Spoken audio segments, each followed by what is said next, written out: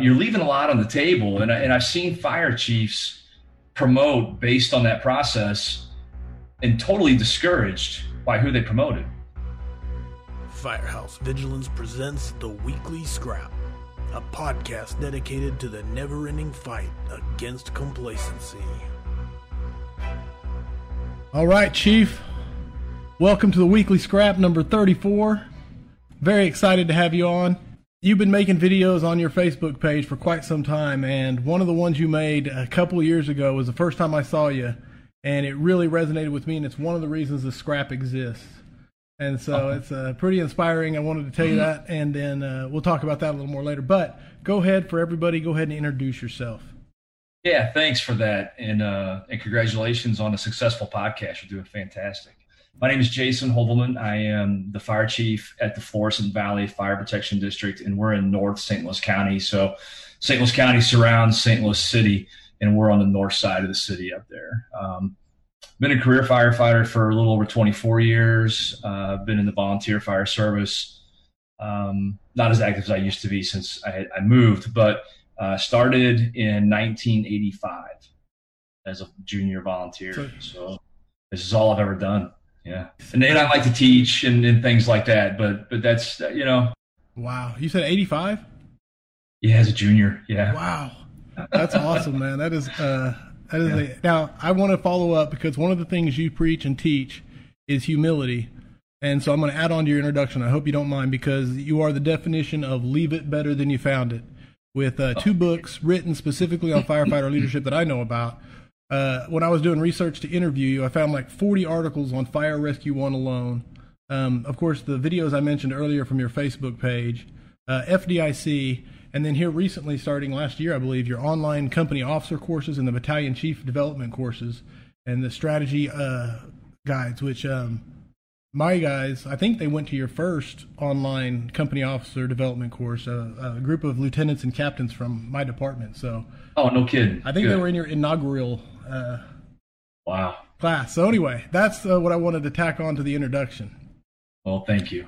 So I'll lead off with your video that I mentioned earlier from 2018, Promote People, Not Processes. Yes. So that struck a chord with me. I mean, that was such, especially the latter half of it where you talk about we have to get subjective and start looking at people's character and who they are as people. Go ahead. Yeah, I believe in that 100%. And people take this the wrong way. And I get two extremes from that comment, but I believe in it.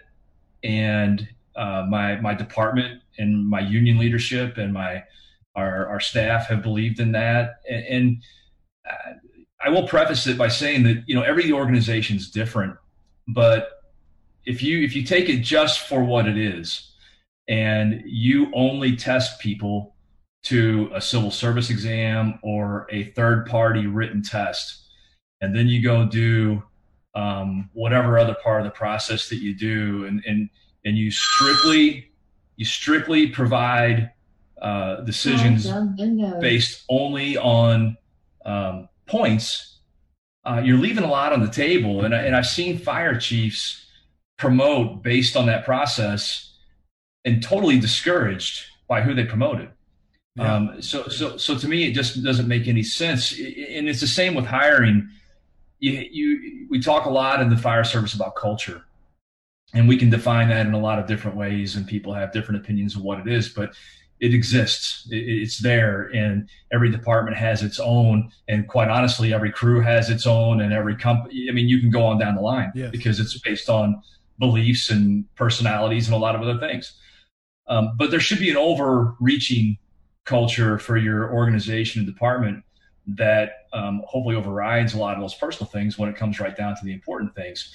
And if you don't at least consider who you're hiring and promoting in some of those regards, you're setting yourself up to have big problems, in my opinion, because people matter, and the way that they do things and the way that they think and their attitudes and their behaviors, those things matter. And we talk about it and see it all the time.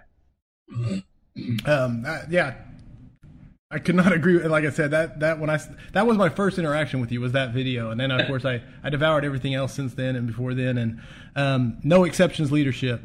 It's a small book. It is it's what I call a firefighter friendly book, and it was our first book that I made battalion chief last year. So my captains and my lieutenants, good for you. We all got a copy of the book. We all read it. Then we got together and we discussed it. And so I chose the book because of the guys who aren't readers. It's not an intimidating, it's very friendly. Like I said, you can pick it up, thumb through it, go anywhere. And so that was the first book we chose to do as a group together to learn from. So, well, thank you. Yeah, that book was interesting. A little backstory on that book. I had taken a lot of those antidotes and had them compiled for a long time. And that particular year, I got diagnosed with prostate cancer. And so I was sitting at home recovering from surgery. And that's when I put that book together to kind of keep myself from going stir crazy. Yeah. And it was made that way on purpose. And some of the reviews on it were negative because of the way it is, but it was purposely written that way for exactly the reason you talk about. It was meant to be something to flip through and not read from cover to cover. And I actually got the idea of that kind of format from a book called Up the Organization by a guy named Robert Townsend, who was back in the 60s and early 70s, a high-profile CEO. He took over Hertz rental car system and turned that company around, and had a very anti-CEO attitude. Okay. When it came to certain things, and that's kind of where it came from. It's a really good book too. If you can find them pretty cheap on Amazon. What was the name of that? Up the Organization. Up the Organization by Townsend. I'm going to write it down real quick. Robert Townsend. Yeah. Townsend. And sorry, I got to take my notes. It a little bit. Yeah, he did it like he alphabetized his book. So if it was about promotions, it was under chapter P. Okay. And if it was about salaries, it was under S. And so that's how he put his book together. Gotcha. Yeah, it's pretty neat. No, that is. Everything's good on the prostate cancer then. Yes? Yeah. Okay. Oh, yeah. Just follow up. Yeah. I want to make sure I didn't, Yeah. I'm moving on from that. Online classes. You started I think last year was your start of the officer development program and the battalion chief development program? Or have they been going on longer? The company officer class has been going on maybe 4 or 5 years. Oh, okay. And then the battalion chief development class, which is kind of the administrative side, it was probably 3 years ago. Okay. And then the battalion chief operational development class was about 1.5 years year ago. Now, have they always been online, or were they in person at first, or? So they all were created from classes I do in person. Okay. And I just kind of condensed them down into a tolerable online version that doesn't get too the battalion chief ones, there's more writing. I've had some people tell me it's like taking a college class, but there's no due dates. There's no real grades. I get people that don't take it because their chiefs won't let them because it's not associated with a degree program or an official pro board or anything. But I'm not willing to jump through those hoops. That's not what the intent of those classes are. Right. And people want to take them and gather something out of them. Fantastic. If they're wanting to build a serious portfolio for certificates and all those things, it's probably just not the class that you're looking for. No, I know our guys, all of them, to a man, had good things to say about it, said it provoked a lot of thought on stuff they hadn't even thought about as company officers, and especially on the training side of things, where they were I know a lot of them were talking about. That's what I was bringing up, was that the online courses got ahead of the curve on the COVID-19 almost. It's like, because now everything seems to be jumping to, of course, with social distancing and the inability to get together with more than 10 people, almost everything has been pushed online. Right. Yeah. And I can't take full credit for that. There's a guy that I work with and who's part of Engine House Training, Frank Lipsky, who several years ago started toying with online classes. And he and I, interestingly enough, when we put together our first training division at Florissant several years ago, he and I were two of the big creators of content and finding a system inside of our organization that would be met with as least resistance as possible and that was economical. And so he and I started putting together some classes, and as we put it together, we had people asking us how we did it, and we taught some classes on how to basically build a training program and division for free inside your fire department. And so then he kind of started a modern fire instructor course, which goes straight into apps and a lot of technology. He calls me brick and mortar, okay, because I'm not quite to his level yet, and he makes fun of me, but I'm okay with that. I still use pen and paper. And so out of that, he said, hey, you really need to do your company officer stuff online. Hey, I think there's a market for it. And I'm like, I don't know. So I threw it out there, and it's been well received since. It's been updated 2 or 3 times in the time that I've started it. And so then I decided, well, I'll give the BC thing a shot. And then I had people asking for the operational side of the BC thing. I did a first do tactics class last year. I didn't really like how it went. I'm not sure I'll do any more of those, but It's hard to do. I don't know. I just may need to refine it a little bit. It's hard to do assignments. It's hard to do validation things that are useful. And so I probably need to revisit that. But I do have one that's in the works right now that with the COVID has slowed me down. It's for a new fire chief or new executive chief. So like beyond battalion chief stuff. Okay. So even moving up. And that's something I wanted to ask you, because I saw as I was doing my research, you have promoted up to, are you the big dog now?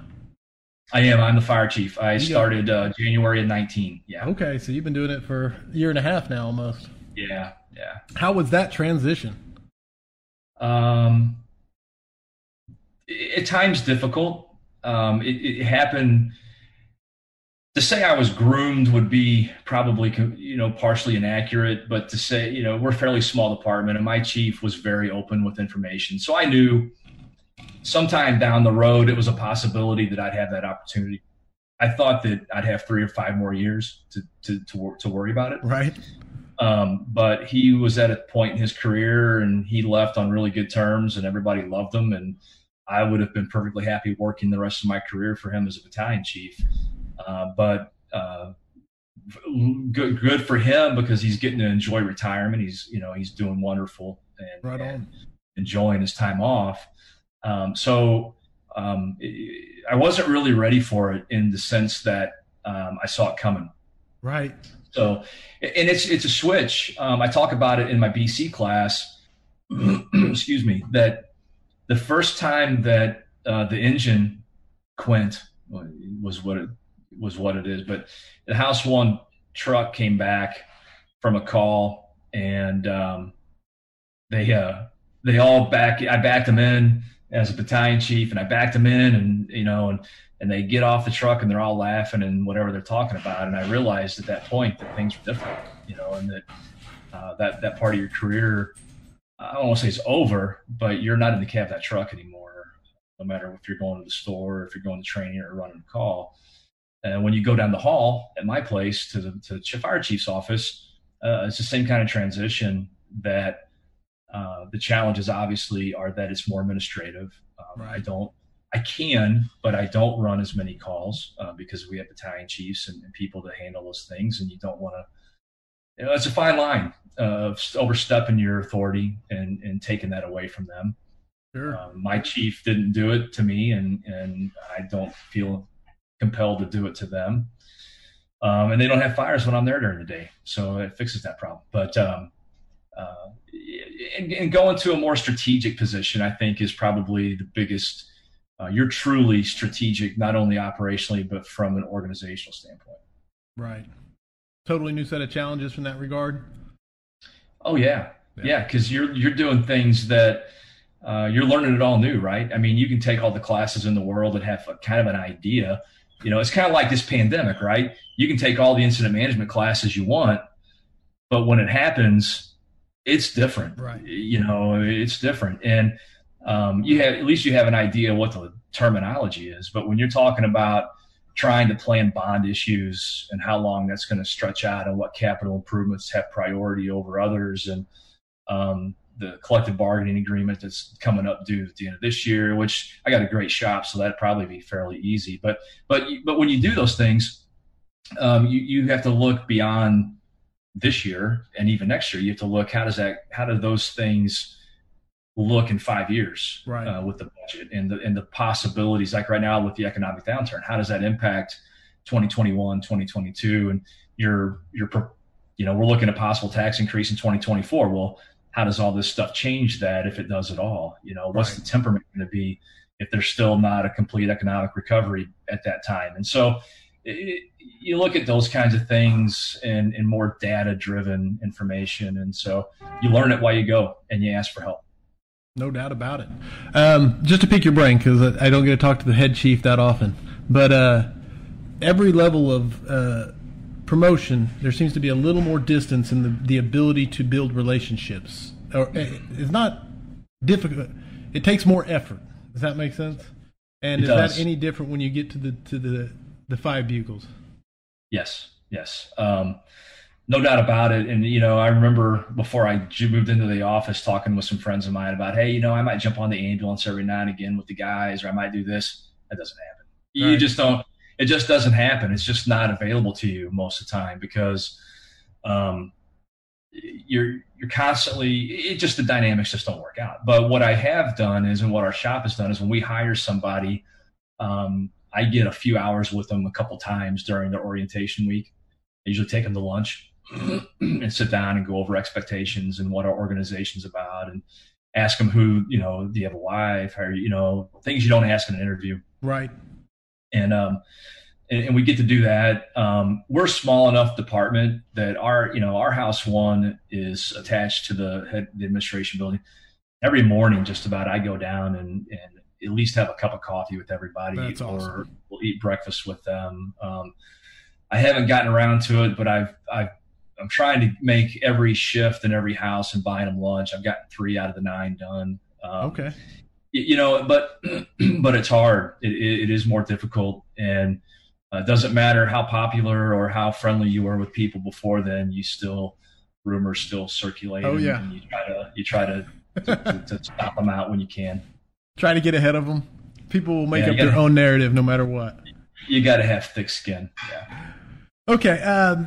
Sorry, I went down a rabbit hole there on the chief thing, but I want to ask you the most surprising thing you found doing the online courses, as far as the difficulties of, like you said, assigning the assignments, or what the challenges you haven't overcome that's different than teaching like in person. Yeah, the feedback, providing feedback, and to be honest, most of the feedback I give is generic in nature, unless it's something. You'd be shocked that. I can have 32 people from 32 different parts of the country, and their answers are almost the same. Oh, really? Everybody's thinking the same thing. Everybody's got the same basic problems and challenges. It's really uncanny how similar everybody's responses are. You have a few outliers here and there. Sure. You have some people that give a 5 sentence answer to something that somebody else gives a 2-page answer to, and you can kind of see who has real attention to detail and who's just kind of going through it and probably just listening to the content, and right. And that's okay. And some people go through it and don't turn in anything. Oh wow. Which is fine. They just want to sit and watch the videos, and it doesn't matter to me. But probably the most challenging thing is the feedback part of it. Gotcha. So I want to talk about what amazes me in the modern fire service is, generally speaking, the lack of prep. And I know there's exceptions to these rules, but the lack of prep that we give our officers. If you're lucky, you have a mentor that teaches you. You know what I'm saying? And if you're unlucky, then you're just thrown to the wool. Here's your badge. Go figure it out. You know what I'm saying? And I know that that's specifically one of your missions in life, is to change that. But yes, it is, and we're still. We're still working on it in my department. I've got a training officer who's a captain who has just put together a phenomenal driver program. He put together and updated our company officer program, and we're currently kind of got put on hold with this COVID stuff, but we're wanting to start changing. So really, where company officer development comes from is your acting captain process, right? It's if you put up it's really about prerequisites and qualifications, so to speak, before you get there. So if you can put the right qualifications and the right program in place for a person that wants to be an acting captain, then you've got some of that infrastructure, so to speak, in place for those people. And then you're just talking about interpersonal communication and how they deal with people after that point. Sure. Very few of our problems in that realm are operational. A handful, and we will pull acting captains off their position. We'll take them out of that. It happened just recently that if somebody's not meeting that criteria and those expectations and all that stuff that we talk about for acting captain, and it's harder once they're promoted, but beforehand, we'll yank them out of there. Nice. So is the process then you have a set of basically a checkbox of expectations or? Yeah, kind of. So it's based on, so to be an acting captain a lot of it is contractual with the union. Okay. So we have to play within those guidelines. Sure. And it doesn't really tie our hands, but sometimes, for example, taking somebody out of that position has to come along with a conversation and process with the union to ensure that we're not disenfranchising anybody, that we've got, information that backs up what we're doing. The same thing goes for the implementation of that. So you have to be on the department X number of years. You have to be in a certain tier, right? In our system, we have different tiers because we run transport ALS. Okay. So if you're in the bottom tier in 5 years or 8 years or 10 years, I think it's 10 years. You got to be 10 years before you be acting captain. So if you're in the bottom 9 and you've been in the bottom 9 for 10 years, you're still not going to be an acting captain. You got to get out of that tier. All right. You got to have some experience in the truck. So, and then we've got some established skill sets that they've got to be proficient at. They got to show, they got a little workbook to fill out that they have to work on with their station captain in regards to reports and documentation and, kind of the management side of it. Day to day. And then they have to do so many hours riding the seat with their captain behind them. And then if they're not quite there or they're not comfortable, we just extend it. And some people get there, some people don't. Right on. And, then at the end, you have to do a evaluation scenarios and some other inbox stuff with your battalion chiefs and the training division. And so by then, you have a pretty good idea who's solid and who's not. And it's interesting to watch people that 5 years in, you wouldn't think they're ever going to get there. Then they mature, they age a little bit. That 10-year mark is really valuable, I think. I think it's it allows a 22-year-old to be 32. Right. Yeah. And people laugh at me, but that's a big difference in maturity. There's no doubt. How people think and how their behaviors and attitudes are towards things in life in general. It gets them a little bit out of this, 10 years on the ambulance. They've kind of accepted things that a 5-year medic hasn't. And for us, that 10-year mark has been a really big deal for us. Oh, I can imagine. Yeah, it is. So after all the prerequisites are met, you can kind of get a gauge of who's meeting muster and who's not. What's the actual process for becoming captain? Is it a competitive? So captain, we hire ergometrics is the first process of that. So long as they're an eligible acting captain, they can test for captain. And then the first process is ergometrics test. So it's a video-based written test. Okay. And it's also a psychological exam at the same time. It's really pass or fail. Okay. We don't put a lot of stock into the test scores until we have to. So let's say we got 2 candidates that are neck and neck at the very end, and we're having a tough time deciding. We'll go to test scores. Okay. And see what those look like. But as long as you pass, you move on. and we really don't look at those scores again until later. The only caveat to that is if there's a critical failure somewhere in some of that, we'll look at that. But by and large, it's pass or fail, and then they move on to a neighboring department has a blue card lab. Okay. We don't do a blue card test, but we do. That department comes over and takes pictures of our buildings and sets up simulations. Oh, wow. And then they go in and do the simulations, and it's all routine stuff. There's no planes in the nursing homes. Right. I don't even think we have true multiple alarm fires in those. They're literally what they run 90% of the bread and butter. Yes. Okay. Yeah. And it's based on our first alarm SOG is what they're tested on. And then after that, they go to interviews, and the interview panel. We changed it up a little bit this year. The fire chief is not involved. I observe, but I'm not involved. The battalion chiefs and another captain, and I don't remember, but we kind of shook up who interviews them, and then the battalion chiefs pick them. And, oh, wow. Then I take that to the board, and they're done. It's in. Nice. So Very nice. Myself and the shop steward, we do an interview with them, but it's more of a formality. It really doesn't go to their the decision at all. The selection, it's just kind of a thing to say that, I'll look at the notes from the interviews, and the shop steward and I will kind of ask questions, follow-up questions on some of their answers. Nice. But then it's the BCs pick them. Wow. And that I can only imagine that's pretty good responsibility. That once that's on their shoulders, they take it pretty seriously. I can only imagine. Oh gosh, yeah. I mean, I hate promotions. Oh yeah, I hated to.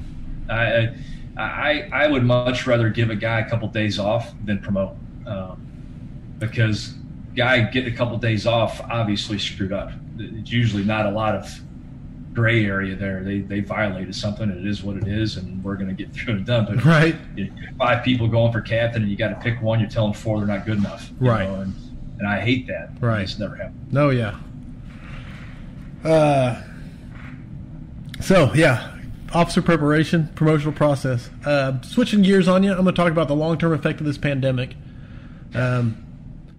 Jason Hoevelmann, Chief, what do you think your predictions are for how this is going to affect the fire service? I think long term, you would hope that we're more prepared for whatever comes again. I've got 2 guys right now. So when this thing got started, I got put in charge of North County. I got put in charge of 15 fire departments for the St. Louis County, and so we set up a command structure in North County. Well, we did the same thing inside our own department. And so I've got 2 people in charge of logistics, and they're the only people right now. I went and I raised the limits on both their credit cards. They don't have to get permission. They know what we need for PPE, and they were allowed to. They had free reign. They just buy it. And now, since we've kind of gotten caught up with that, I've told them that we need to have.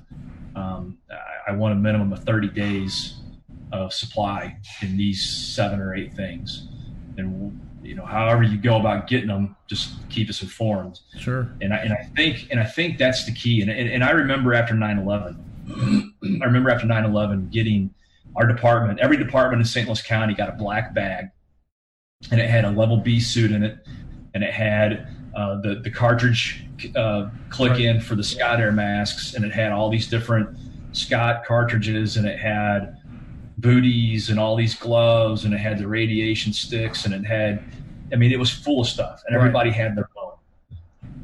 When they expired, we didn't replace them. Nobody did. They're all gone. You can't hardly find a department in St. Louis County that has them anymore. And I think that's the resistance, right? And so then people talk about the economics of that. And I would argue that the economics are even better to, over a 10 or however long period of time, maybe it's months, to buy this PPE at true market value, as opposed to what we're paying for it now. You're going to come out ahead. Even if you have to rotate it out every 2 or 3 years, you're going to save money doing it that way, and you're going to have less stress. You're going to have less opportunity for exposures and contraction of different viruses or whatever we're dealing with. And I think to me, that's the big lesson, is that it's going to happen again. It might happen in the fall. I truly think that if it happens in the fall, I think we're ready. I think it's going to be so close to this one that anything in the next 2 years, my guess is we're going to be okay from a fire department standpoint. I think the big challenge is for the municipal fire departments that are going to lose members unless Congress increases the funding for those SAFER grants and AFG grants to keep people from being furloughed and fired, and just reduction in engine houses. Right. To me, that's the biggest risk. I think you start taking these people off the streets, reducing your service level and your capabilities, and then this does come back again next spring in a big kind of way. Not only are you not able to serve your community, but you're going to be even more stressed and stretched to the limit because of the economic impact this has had on those municipalities. No doubt about it. No. Yeah. Chris Tobin, in fact, I think he's St. Louis Fire Department. I don't know if you know him or not, but yeah, I know Chris. He came on. He was talking about the reason Stockton is the economic downturn. The reason they fight fire every day is because of the economic downturn, and so his deal was there's going to be return of the war years if the economy tanks as bad as if it doesn't recover. We'll see what happens. But except that the difference will be it'll be lightweight construction, the stuff built in the 70s, 80s, and 90s that's going to be burning, as opposed to stuff from the turn of the century on forward. But anyway, it was an interesting take. I wanted to run that by you, see what you thought. Yeah.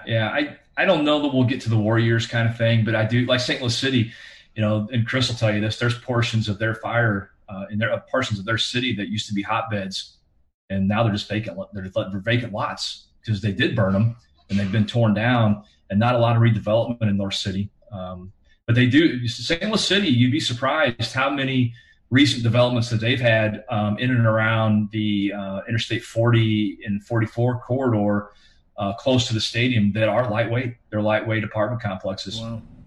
Yeah.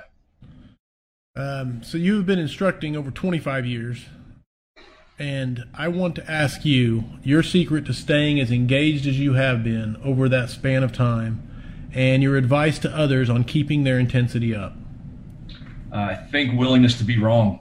I think you've got to be able to look past your own thoughts and beliefs and listen to other people. I think you've got to be engaged, and that doesn't mean some people take that I remember getting made fun of at work in early in my career, before our place was a different place, for taking vacation and going to FDIC or going to a conference or taking a class and doing all those things. I remember guys making fun and making the comment that, well, you know what they say, those who do, and those who don't teach, Right. And they don't know who Ray McCormick is, and they don't know who all those Mike Champo and John, they don't know who any of those people are. Right. That are some of the more experienced officers and firefighters in the country, John Mittendorf and Bill Guston. They don't know who those people Right. are. So, but the one thing I will say that I've learned from Bill Guston in particular is that you have to be willing to put in the time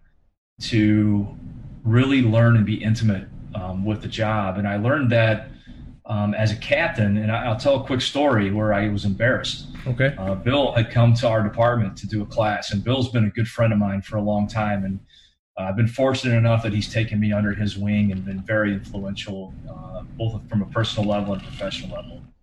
And he came to our department to teach a class when I was a training officer as a captain on a Quint. And he came to our engine house, and it escapes me now exactly what he asked me, but he asked me something about my truck, and I didn't know the answer. And I was incredibly embarrassed. Oh, yeah.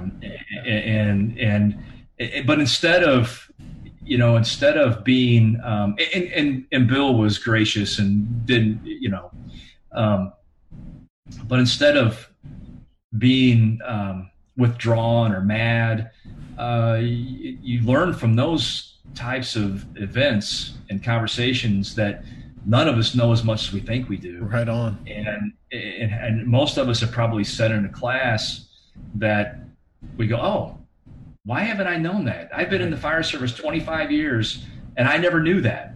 And having the willingness to admit that, I went to Andy Frederick's training days years ago, and I'm sitting in the stage. If you've ever been there, it's this big, it's almost like a Roman Coliseum looking kind of place. The floor's real sunk in the ground, steep seats, and probably the worst presentation I've ever given in my life. My biggest regret as an instructor was bombing it there. But anyway. Okay. Sorry, go ahead. Yeah. So, I'm sitting in this auditorium with two other people from Florissant, and I'm looking across, and I see this guy with glasses, and he's in the third row. He's real close. He's talking to all the instructors at breaks, and during class, he's writing at a furious pace for every instructor. People I've heard of, people I haven't heard of. It's Bill Guston. Wow. The guy's 35 years on the job at that time or something, and he's the keynote closing the whole conference out. And there he is. And so those were lessons that I've learned throughout my career, along with people who you'll never know and who have never taught outside of their own department, is that you have to stay engaged and you never know enough. You never know enough. Even the things you think you know, there's another piece to that puzzle. Wow. That you haven't heard of or you've forgotten. And I think that's the key. And I think the other part is being an instructor.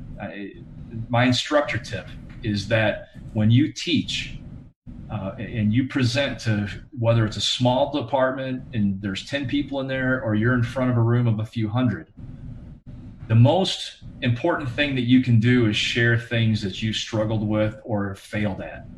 And tell them how it happened and why it happened and how not to do that. Wow. The more vulnerable and the more relatable that you can be to your students, they're going to take away more from that than you up there talking about all your successes. Wow. Okay. So just the connection off your failures, being willing and able to share them. Yeah. That's awesome. We all screw up. Yeah, no doubt. I always ask the guest if they have a book they would like to suggest that firefighters should read, and you are no exception. So I want to hear, and I got to take my notes. So go ahead. Yeah, so there's several, and I'm happy to send you a list from last year. Awesome. But there's one in particular, and it's not what you would think it would be. But I read it, really not knowing what the book was about. Okay. Last year I read 2 books like that, but this one in particular, in my mind, every officer and firefighter should read, and it's really about empathy. If you get down a story, it's called When Breath Becomes Air, and it's about a neurosurgeon who, through this story, becomes the patient. Oh, wow. It's a true life story. Becomes a patient. He ends up dying before the book's finished, and his wife finishes out some of the book. But from cancer, he dies from cancer, and the one thing that us in the fire service that I think that we can do a better job of, me included, is having empathy not only for the people that we serve, but the people we work with, right? The people that do struggle in the firehouse, the people that do come in, this Generation Z, okay, that's coming in that have never had to have a saw. They've never had a chainsaw in their house. They've never had to change the oil in their car. They've probably never jump started a battery because they got AAA. They've never changed a tire. Being empathetic to those folks sets them up on the right foot to, instead of scorning them and telling them how stupid they are, understanding that in that regard, we need that's part of teaching. It's That's just awesome. It didn't have to get taught to us because we had a different skill set coming out of childhood, but this new generation doesn't. And that's just an example of where I found that book to be very poignant, and it just really struck a chord with me. It's not a leadership book. It's not a military book or anything like that, but I think there was a lot of value in it. And I found it to be humbling in some respects. When Breath Becomes Air. When Breath Becomes Air. The guy's name was Dr. Paul Kalanithi. And it's a good book. It says it's a memoir about his life and illness, battling stage 4 metastatic lung cancer after dealing with patients with like brain and neural problems. Very, wow. Very talented, smart person. But to me, what I got out of that was, empathy. Wow. This is what's crazy, Chief, is every time I do a scrap, I ask the guest who's someone I respect, and they say, well, this book, and this is why, and you got to read and my stack of books that I have to read is just, I'm falling so far behind. So, but now I've got another one to put on the pile. Yeah, and I listened to it. I did it in an Audible book, and it was really good. Okay. I'm going to have to try that. I'm a big physical highlighter, taking notes person, and so I have trouble with the list. I listen to podcasts, but almost more for entertainment value than I do because I forget so much if I don't write notes. I'm with you on that. 5 questions for firefighters. Are you ready? Yep. All right, so here we go. These are 5 questions. I've updated them a little bit, but as it is, we're just going to keep going and keep collecting the answers. So, What is the number one issue facing the modern fire service? I got to be honest with you. I think it is where and who firefighters are getting their information from on social media. I got to tell you, I see the instant information, I guess, maybe more accurate, is that, in my opinion, we've seen a renaissance in hands-on fundamental training that is, I think, foundationally swinging our fire service skills back to the positive from 20 years ago. Okay. But I do have a big concern with people that are putting a lot of information out there. There's got to be a vetting process for firefighters, and not just jump on these bandwagons when it comes to certain things and ideas, and making sure that they're validating that information. And it's kind of struck a chord with me for the last 3 or 4 years. But I think, I could say training and all those things, but I really believe that those tools are available. It's picking through the trash to get to those good tools, right? And a young firefighter is very influential, and I think that they've got to be careful. Absolutely. So, instant information, instant unvalidated information. I think so. There you go. Number 2, what is the thing you are most excited about for the future of firefighting? The younger folks. I really am. And I can only say this based on my experiences at our own department, but can they be a little arrogant? Can they be a little overbearing? Yeah. But I found that when you give them a purpose and why they're doing it, and sometimes you get into their ass a little bit, right. But they're really smart. They're really smart. They are really inquisitive. They really want to know why they're doing what they're doing. They're not asking it just to be rude or obstinate. Right. They're real inquisitive, and they pick up on things really quick. They are eager. My ambulances get to run fires, right? And these are the newest employees on our department. And you give them the tools, and you give them the reasons, and you tell them how important it is. And we have to get onto them for not racing each other to the fires, right? Right. And so, to me, that's exciting and encouraging. That's awesome. And your empathy is showing. So just so you know, Chief. Yeah, exactly. Right. Number 3, best rank position to be in the fire service. Company officer, without a doubt. Most influence in the department, and has the biggest impact in my mind on any department, whether it's lieutenant or captain. Definitely company officer. That's my answer. So you're the first one who said company officer. I've only been doing these for the last 4 scraps, but and everybody has different reasons for their answers. So no one has to defend them. But that is my answer. You're at that level where you can still have a tight relationship with your crew, and I think it has the biggest impact on the culture of a department.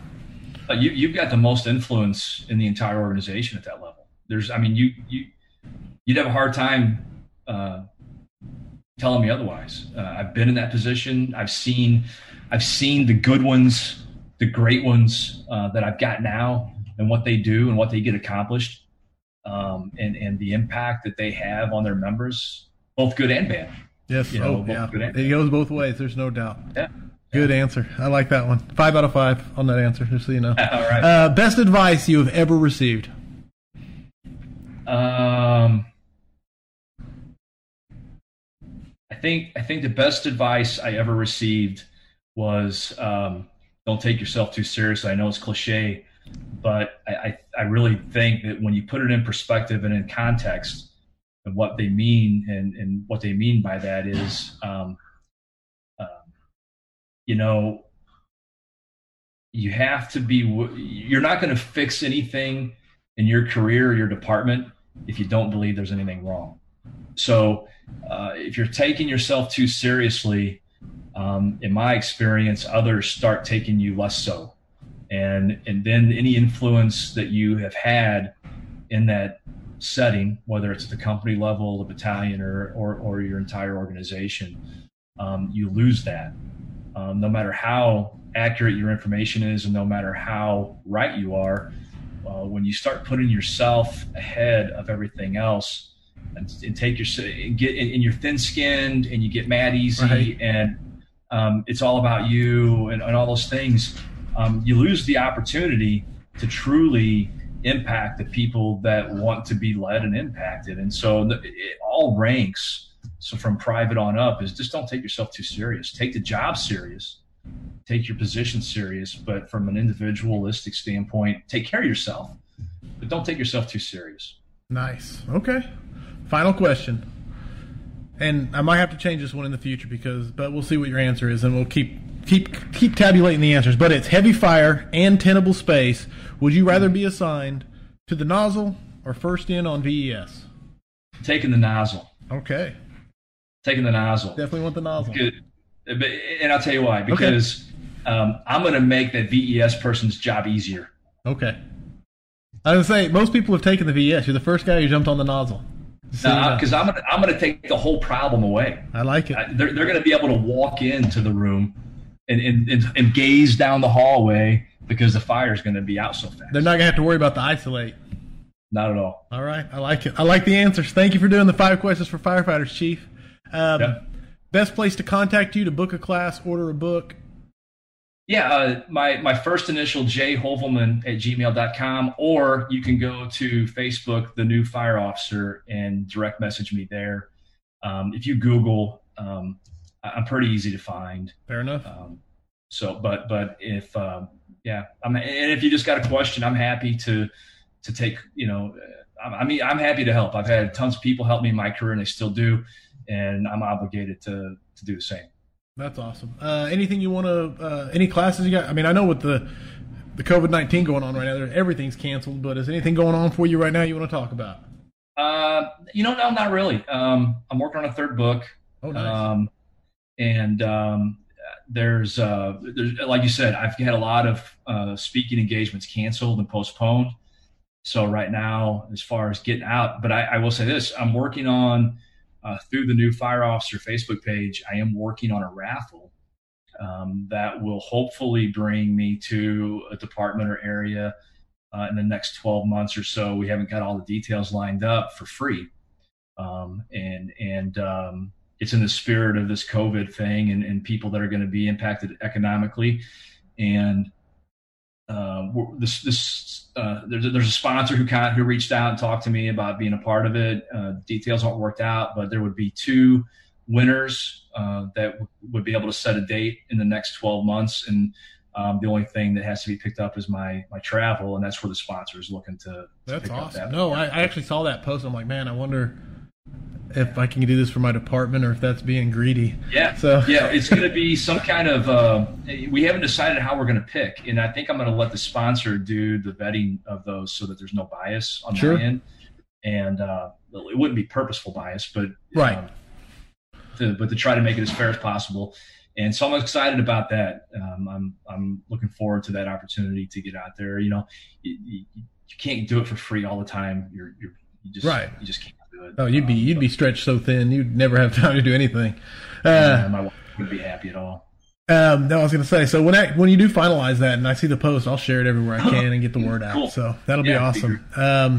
Thank you so much for being the guest number 34 on the Weekly Scrap, Chief. I know you got stuff to go do this evening, but I appreciate your time and letting me pick your brain and answering all these questions. Next week, you got me solo doing some Fire Nuggets, firefighter quotes, and then the week after that, Mike Gagliano is going to be on the scrap, so everybody come back for that.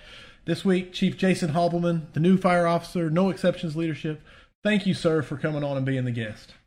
Pleasure's all mine. Thank you so much for having me. Thank you, sir. For everybody out there, I hope the tone stays silent unless it is burning, and we will see you next time. Stay safe out there. Thank you, Chief. You bet. Hey, thanks so much. That was fun. Thanks for listening to the Weekly Scrap. Please subscribe and please share. We'll see you at the next episode.